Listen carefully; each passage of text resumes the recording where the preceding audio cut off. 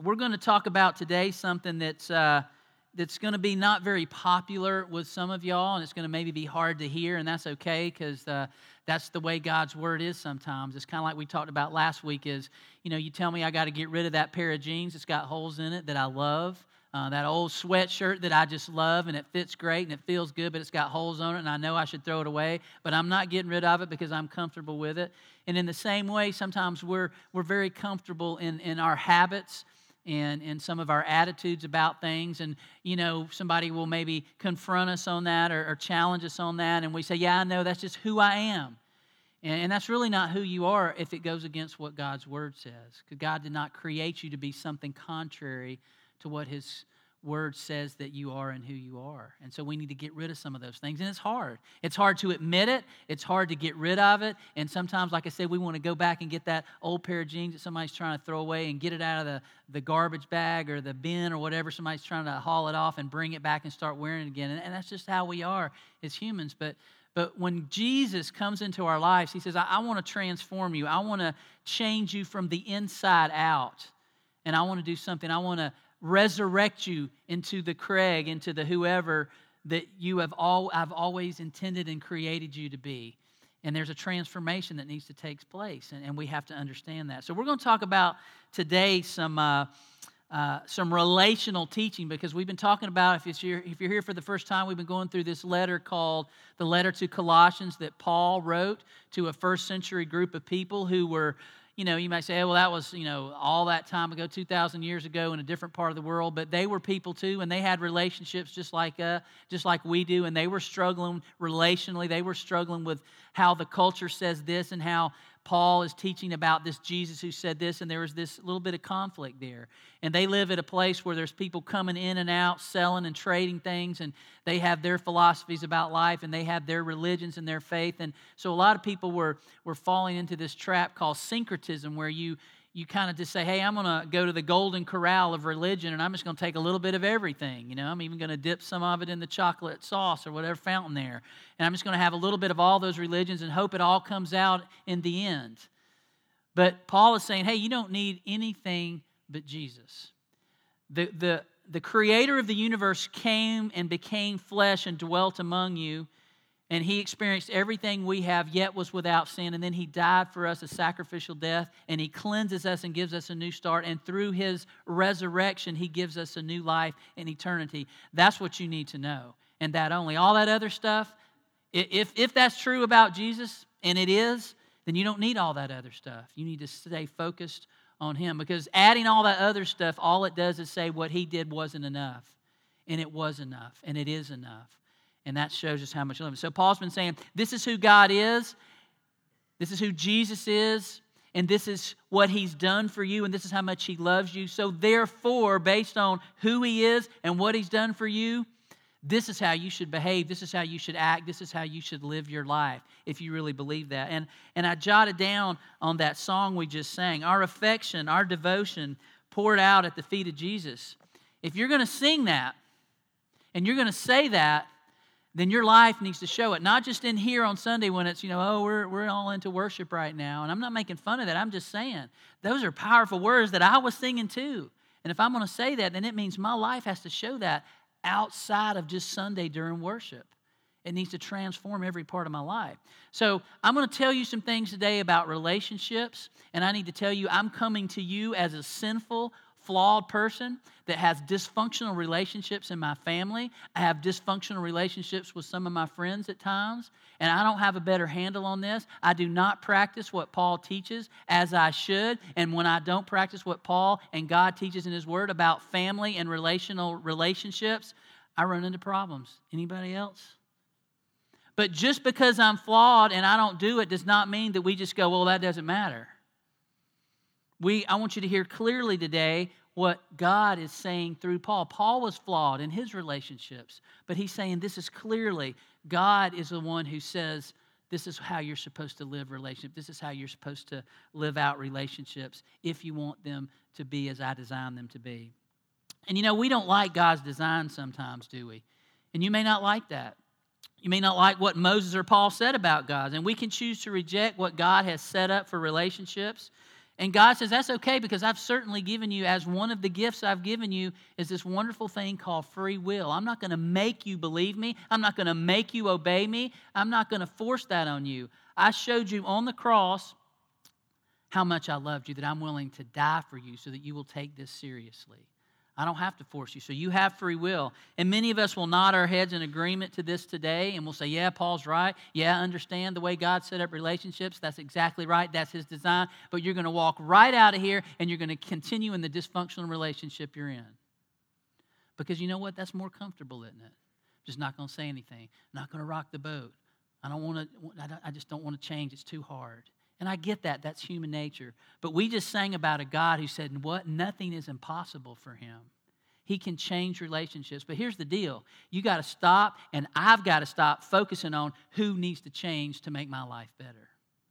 I can't change anybody. I can't force somebody to do what God says they should do in their relationships. But what God can do in me is change me.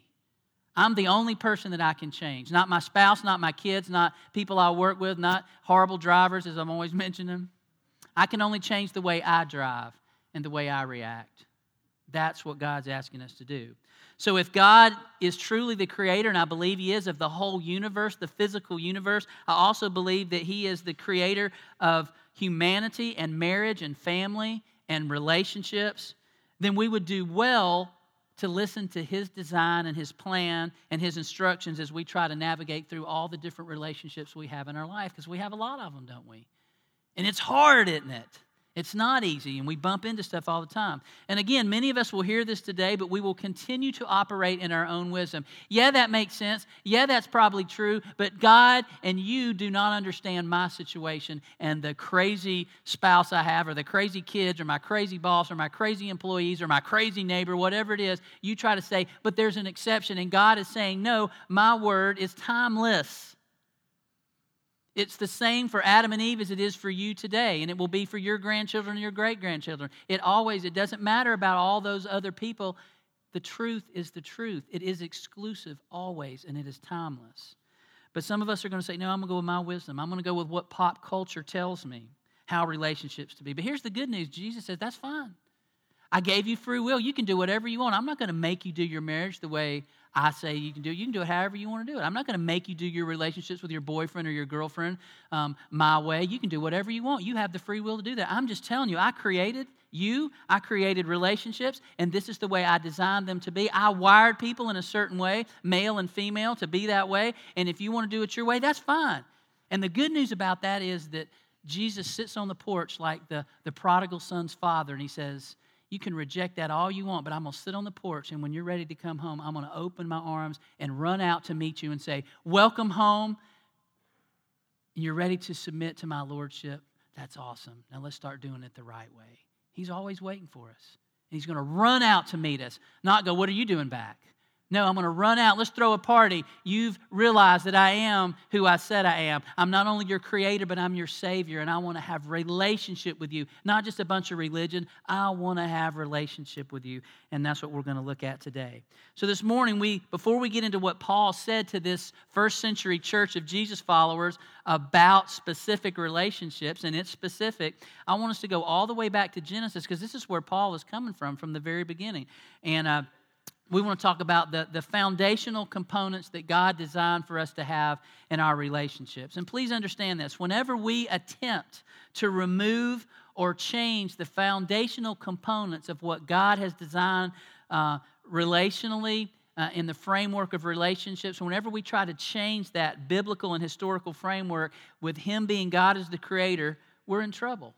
You can look from the very beginning, from Adam and Eve. When they tried to change the framework of what God designed, it always didn't end well. It doesn't mean there's not forgiveness and restoration, because the Bible speaks always, always, always of an alternative hope for the future, for me and for you and for any human. There's always forgiveness. There's always repentance. There's always an opportunity to be forgiven and restored back to who God always wanted us to be. But we sometimes say, hey, we're going to change the framework. I'm not going to change my behavior. I'm just going to change the standard.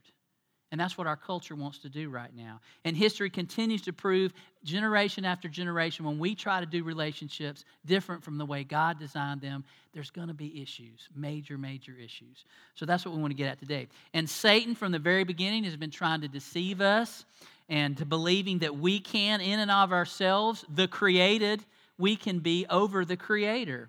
And we can operate apart from God and the Creator in our own wisdom and our own action. Matter of fact, we deserve that. Matter of fact, I'm entitled to be my own boss. And God said, that's fine if you want to do it that way. I'll let you have it. I'll give you all the rope you want to have to hang yourself with. But I'm going to be standing there when you're ready to come back, and I'm going to open my arms and welcome you back. And basically, we deny the need for God and His plan and His design for all of relationships and salvation, all that, when we say, I can do it myself. I don't need God.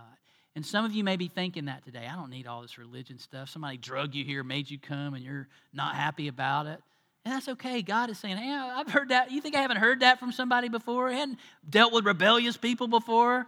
I've always dealt with rebellious people, but I love you enough to let you go through that and be here waiting on you when you're ready to hear and do it my way. So when we trust and submit to God and His design for relationships, especially in relationship, He leads us to a deeper and more meaningful relationships than we could ever imagine when we really will try to do it His way. So with that in mind, I'd like us to start in Genesis, and we're going to start on the 6th day of creation when He creates man or humans. And I'm going to read this. It may be on screen. I didn't give this to this guy. Look at that, man. Y'all are awesome. I didn't even give it to them when they got up there. So listen to what He says in chapter 1. In verse 26, He said, then God said, let us make mankind in our image. And when you say our, God the Father, God the Son, God the Holy Spirit, our image, they're there from the very beginning. Jesus, the Holy Spirit, and God are working together on this plan for the world. I know it's weird. How do you understand how three can be one? But I'm going to go with it. So He said, let us make mankind in our image and our likeness so that they may rule over the fish in the sea and the birds in the sky, over the livestock and all the wild animals, and over all the creatures that move along the ground. And you hunter and fishermen are eating that up. So God created mankind in His own image. In the image of God, He created them. Male and female, He created them. We are image bearers. Do you realize that? As a human being, you bear the image of God. You might be a male, you might be a female, but you bear the image of God. That's how He designed it from the very beginning. So humans, from the very beginning, we are stewards, we are managers, we are subduers, we are rulers of God's creation. Now, because we are managers and He said subdue the earth, that doesn't mean we abuse it. That doesn't mean we don't take that lightly, because God says you are a manager of the creation I've given you, but we still are to subdue it and rule over it. Think about that.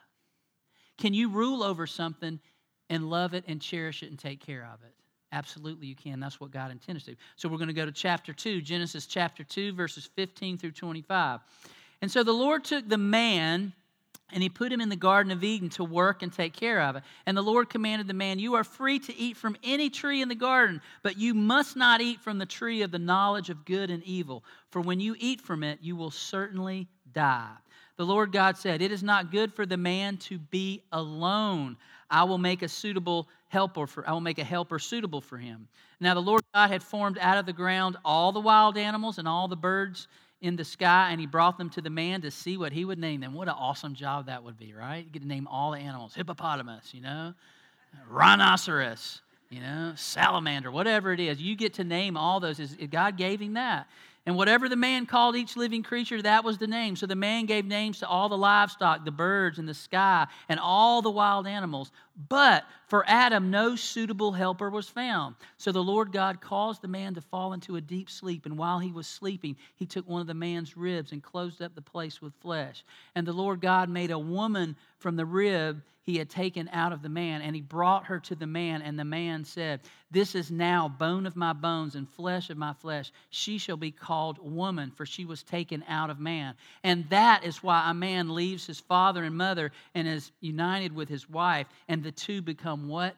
One flesh. That's God's design. And Adam and his wife were both naked, and they felt no shame. I don't care what the TV show says, naked and afraid, they were not.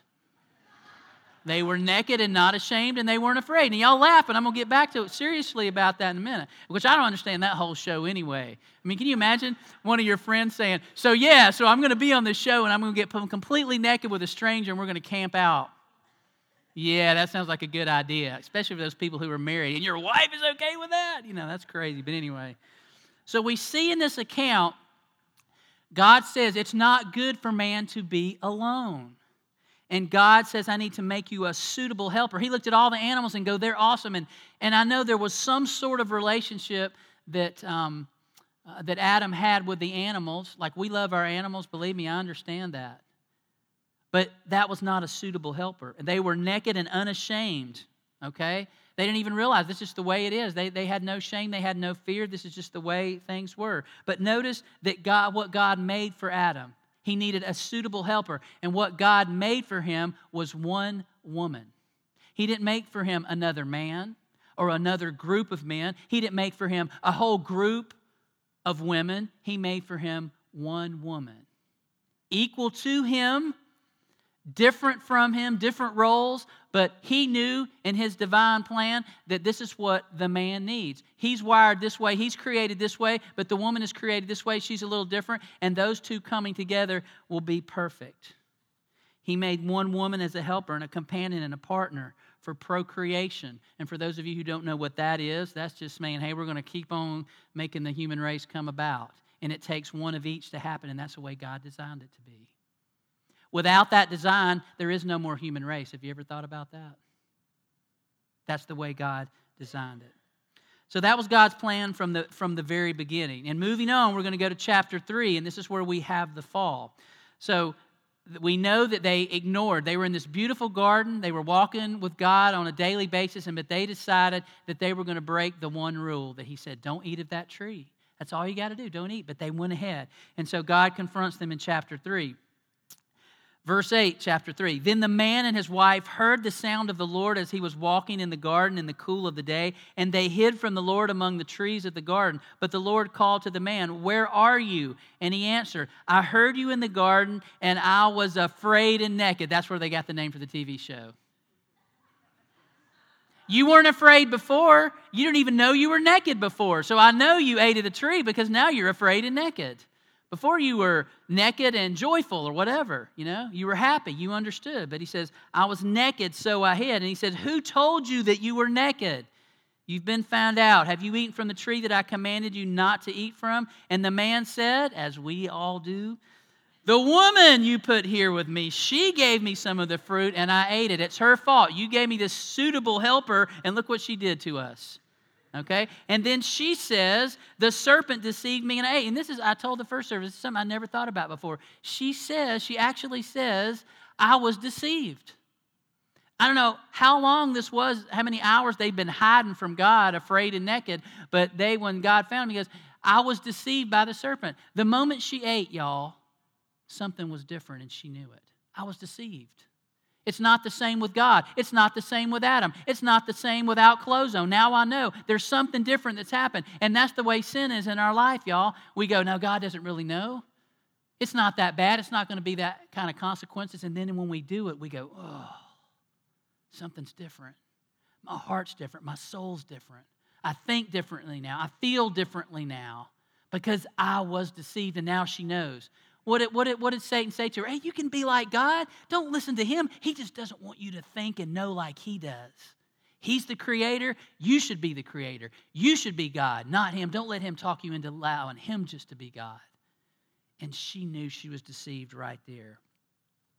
And then he says, so the Lord said to the serpent, and there was consequences to the serpent, because you have done this, cursed are you above all livestock and all wild animals. You will crawl on your belly, and you will eat dust all the days of your life. And I will put enmity between you and the woman, and between your offspring and hers. And he will crush your head, and you will strike his heel. Very prophetic as Jesus will come into the world. And to the woman he said this will be your consequences for this.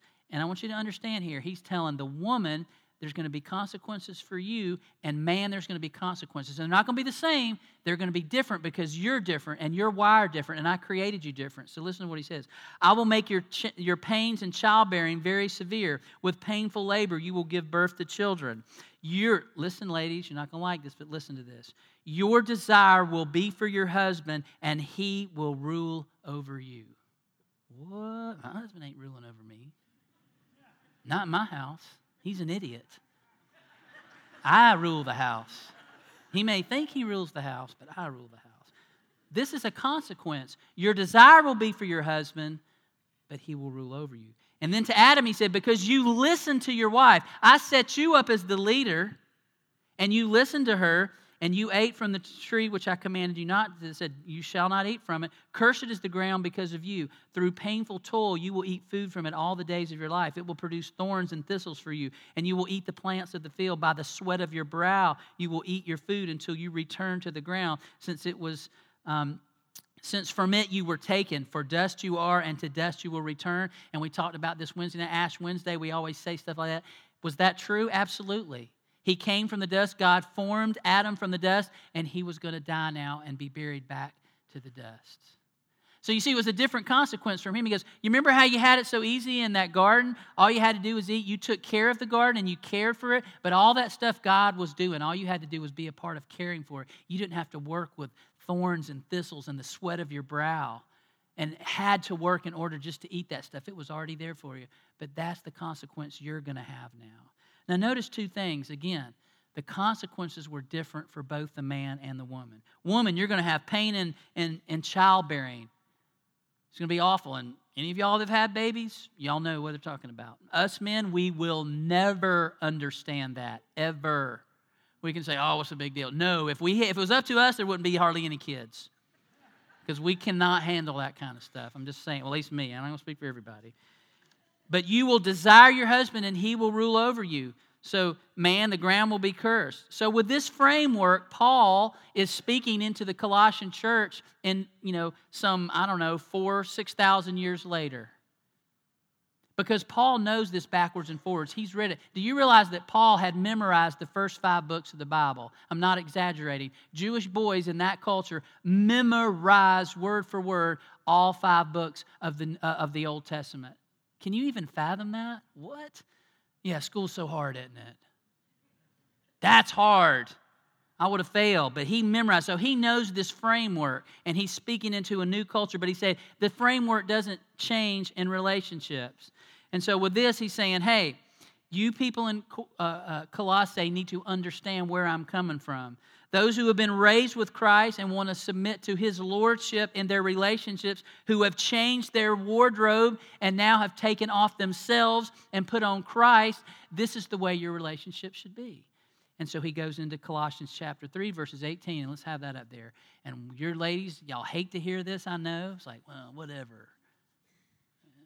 Wives, submit yourselves to your husbands as fitting in the Lord. Paul's saying, as fitting in the Lord. He's the creator. He's the one who created you. He's the one who created all of creation. He created marriage. He created husbands and wives. And he's saying, I want you to submit yourselves to your husband as is fitting in the Lord. And submit does not have to be a bad word, y'all. It does not mean allow yourself to be walked all over. It does not mean that you have to allow an abusive husband to keep abusing you. That is not what he ever intended. But listen to what he says to the man next. Husbands, love your wives and do not be harsh with them. And just like there were different consequences because of the fall, there are different things because of the way we're wired that he tells us. Why didn't he say, both of you submit to one another? Why didn't he say, women, love your husbands and don't be harsh with them? Well, let's be honest. When you get onto the kids, who's more harsh with the kids, the wife or the husband? Most of the time, it's the husband. That's just the way we're wired. Our voice is going to be madder. We get, fired up about that stuff a little more because we're wired different. So he's telling women one thing and he's telling men something completely different. And notice, in these 2 different teachings, there's a complementary role for each in this marriage. Not one's better than the other. Not one is more important than the other, but they're complementary roles, and one has to have one and one has to have the other for it to work like God designed it. And again, you don't have to like that. You don't have to agree with it, but that's what God's Word says. And we got to believe that and start acting like it. So he didn't say, wives, you don't need to, because you know what? Y'all are naturally loving. You're naturally not going to be harsh. You don't know my wife. She can be harsh. Okay? But usually we're driven to that, and I'll get to that in a minute. You women are usually driven to that, being harsh and not loving because of the way we're acting. And I'll get to that in a minute. So why is that? Well, we're designed differently, and y'all know that. But Paul in Ephesians 5, and the letter he wrote to the church at Ephesus is very similar to Colossians. But listen to what he says specifically. He says, wives, again, he says in that letter, submit to your husbands, but you also must respect your husband. And then he says, husbands, love your wives. He says that same thing again to the group at Ephesus, but he says, as Christ loved the church and gave himself for her. Now, would you rather submit to your husband or try to love your husband as Christ loved the church? Which is more a higher bar there? I'm thinking loving your wife as Christ loved the church. That's a much higher bar than simply submitting. So, guys, that's huge. That's huge. And let me tell you, in my life, when I am not submitting to what God's called me to be as a husband, that's when my marriage goes off the rails. And think about this for a minute. He didn't say, husbands, you need to respect your wives. He said you need to love them, because our tendency is when she's made me mad or I feel like she's been disrespectful to me, then I'm going to act unloving towards her. Is that not true? And so, wives, if you're being disrespectful to your husband, he's going to start kind of going, I'm not going to love her now. And you wives, if you feel like your husband is not loving you, not being loving towards you, guess what you start doing? You start being disrespectful, don't you? And you idiot, give me the checkbook. I'll take care of that. I'll take my own car to the place since you won't do it. I'm going to get the hammer out and do it myself because you're never going to fix this. And he's like, that's fine. I don't care if the house falls down. And we're laughing because we know this stuff goes on. You know, you're going, I just hope he doesn't give my example. But listen, I can tell you right now, in this season of my life, and there's a guy who wrote a book, Dr. Egerich, called Love and Respect, and it's based on Paul's teaching in the New Testament. It's called Love and Respect, and he talks about this crazy cycle that people get on, and it's so true. As long as the men are being unloving towards their wives, she's going to be disrespectful. And as long as she's going to keep being disrespectful, then he's going to be unloving. It's called the crazy cycle, and you just keep going on and on. And you know what? Your kids see it. Your friends see it. And it's uncomfortable for everybody. But boy, I'm standing my ground. But until you as a husband say, I don't care how disrespectful she is to me, I'm going to love her. And until you wives say, I don't care how unloving he is to me, I'm going to show him respect and submit to him, it's not going to change. Somebody's got to say, I'm the one who's going to get off this crazy cycle, and I'm going to do the right thing. Because here it is again. You can't change your wife, and you can't change your husband. You can only change who? You. You've got to change the way you act. And you say, but you just don't know my situation, Craig. You're right. 100% you're right. I do not know. God does. And God's the one that made these rules. And he's the one that said this is what you got to do. And I'm not asking you to change your husband because he knows that's impossible. But God can do something in your heart and in my heart. And husbands, we need to understand our role that, we're weak in the loving area. And we need to work on that. And women, you need to understand sometimes you can be disrespectful and try to take over things when maybe you need to submit and let him do that. And there's a way to approach your husband, and there's a way to approach your wife. And God is saying through this teaching that that's what you've got to know, how she's wired, how he's wired, and you got to approach them in that way. With love or with respect, that's what you got to do depending on who you are. Well, my spouse is not going to change. That's okay. God doesn't say that you're expected to change your spouse. You need to change. You don't change the standard, you change your behavior. Did you hear that? You don't change the standard of what marriage is supposed to be, and that's what our culture is trying to do. I went by a church yesterday, and I almost drove off the road going, what in the world is going on at that church? It was all these banners and stuff and advertisements for political type stuff, and I just went, what in the world? That's the craziest thing I've ever seen. Are you saying that only certain people can come to your church? Because that's what I take as I drive by your church. That's just kind of crazy to me. I thought all were welcome at church. All people were welcome, regardless of where you are. While you're still sinners, please come to Southwest Christian Church because we're all trying to get well here. But we've been made well through the blood of Christ, and that's the good news of the gospel message. And God, y'all, he wants more than anything else for us to enjoy what marriage should be, what he created marriage to be. And some of y'all out there may be divorced. Some of you may be a widow or a widower. Some of you may be a young person. You've never been married, and you're just like, what in the world does this have to do with me this morning? I hope you hear it now. Foundationally, this is stuff you need. If you can learn that love and respect thing before you ever get married, it's going to make your marriage so much stronger. I promise you that. But here's the deal. Some of us have grown up with marriages in our midst that were not good. You know what I'm talking about? And that's what we saw. And we knew something wasn't right, and it was hard to watch that. But I'll tell you what I'm thankful for. I'm thankful for the church, because in the church I saw a lot of people who did practice this. Not that we're perfect, but people who did practice this. And I said, that's the design that God really wants for marriage, because they love each other. They respect each other. Their marriage is one where they really do care about each other. And that's the beauty of what God wants the church to be. And interestingly enough, what is the one example God uses to say Jesus is the groom and the church is the what? The bride. One church, one bride, the church, and one groom, Jesus Christ. That's the way our marriages should be. Man, why would he use that example unless that's exactly what he wanted our marriages to be? And I'm telling you, if you're a grandparent or a parent, whoever you are today, in your marriage, somebody's watching your marriage all the time. And your kids take cues from you, don't they? The way you treat your wife, that's the way your kids are going to, sons are going to treat their wife. The way you treat your husband, that's the way your daughters are going to do that. So I'm not trying to make anybody feel guilty, because, man, I fail at it all the time. But when you fail, sometimes you need to get your kids and say, you know what, that was wrong. I want you to know Dad was not being the husband that God's called me to be. And they need to hear you say, I'm sorry, I was wrong, please forgive me, to your wife. They need to hear, I'm sorry, I was wrong, please forgive me, to them. And we're going to get into the parent and child thing next week, and some of that other stuff Paul talks about in here. But let me tell you something. This church needs strong marriages. This country needs strong marriages. Kids that are thinking about getting married in the future need to see strong and healthy marriages. And so it can be done. And Paul's saying it's not that hard. You go, yes, it is. And I want to go, yes, it is. I've been in marital counseling. I will continue to be in marital counseling down the road, because it has helped me. Because there's times where I go, I got to throw my stuff on the table and have somebody help me and Melanie out with it, because I don't always do it right. I'm not ashamed to say that. And it has helped tremendously.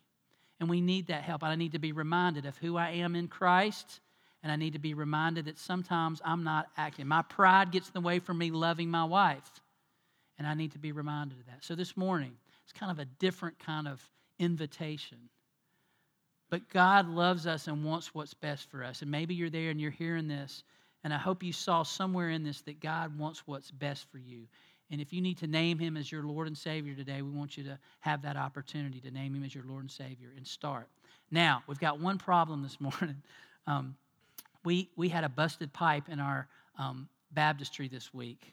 So the baptistry is not working. So if you want to be baptized today, we will find a pool or a lake or a puddle out in the parking lot, and we will baptize you. But we just can't do it in there today, okay? We just can't.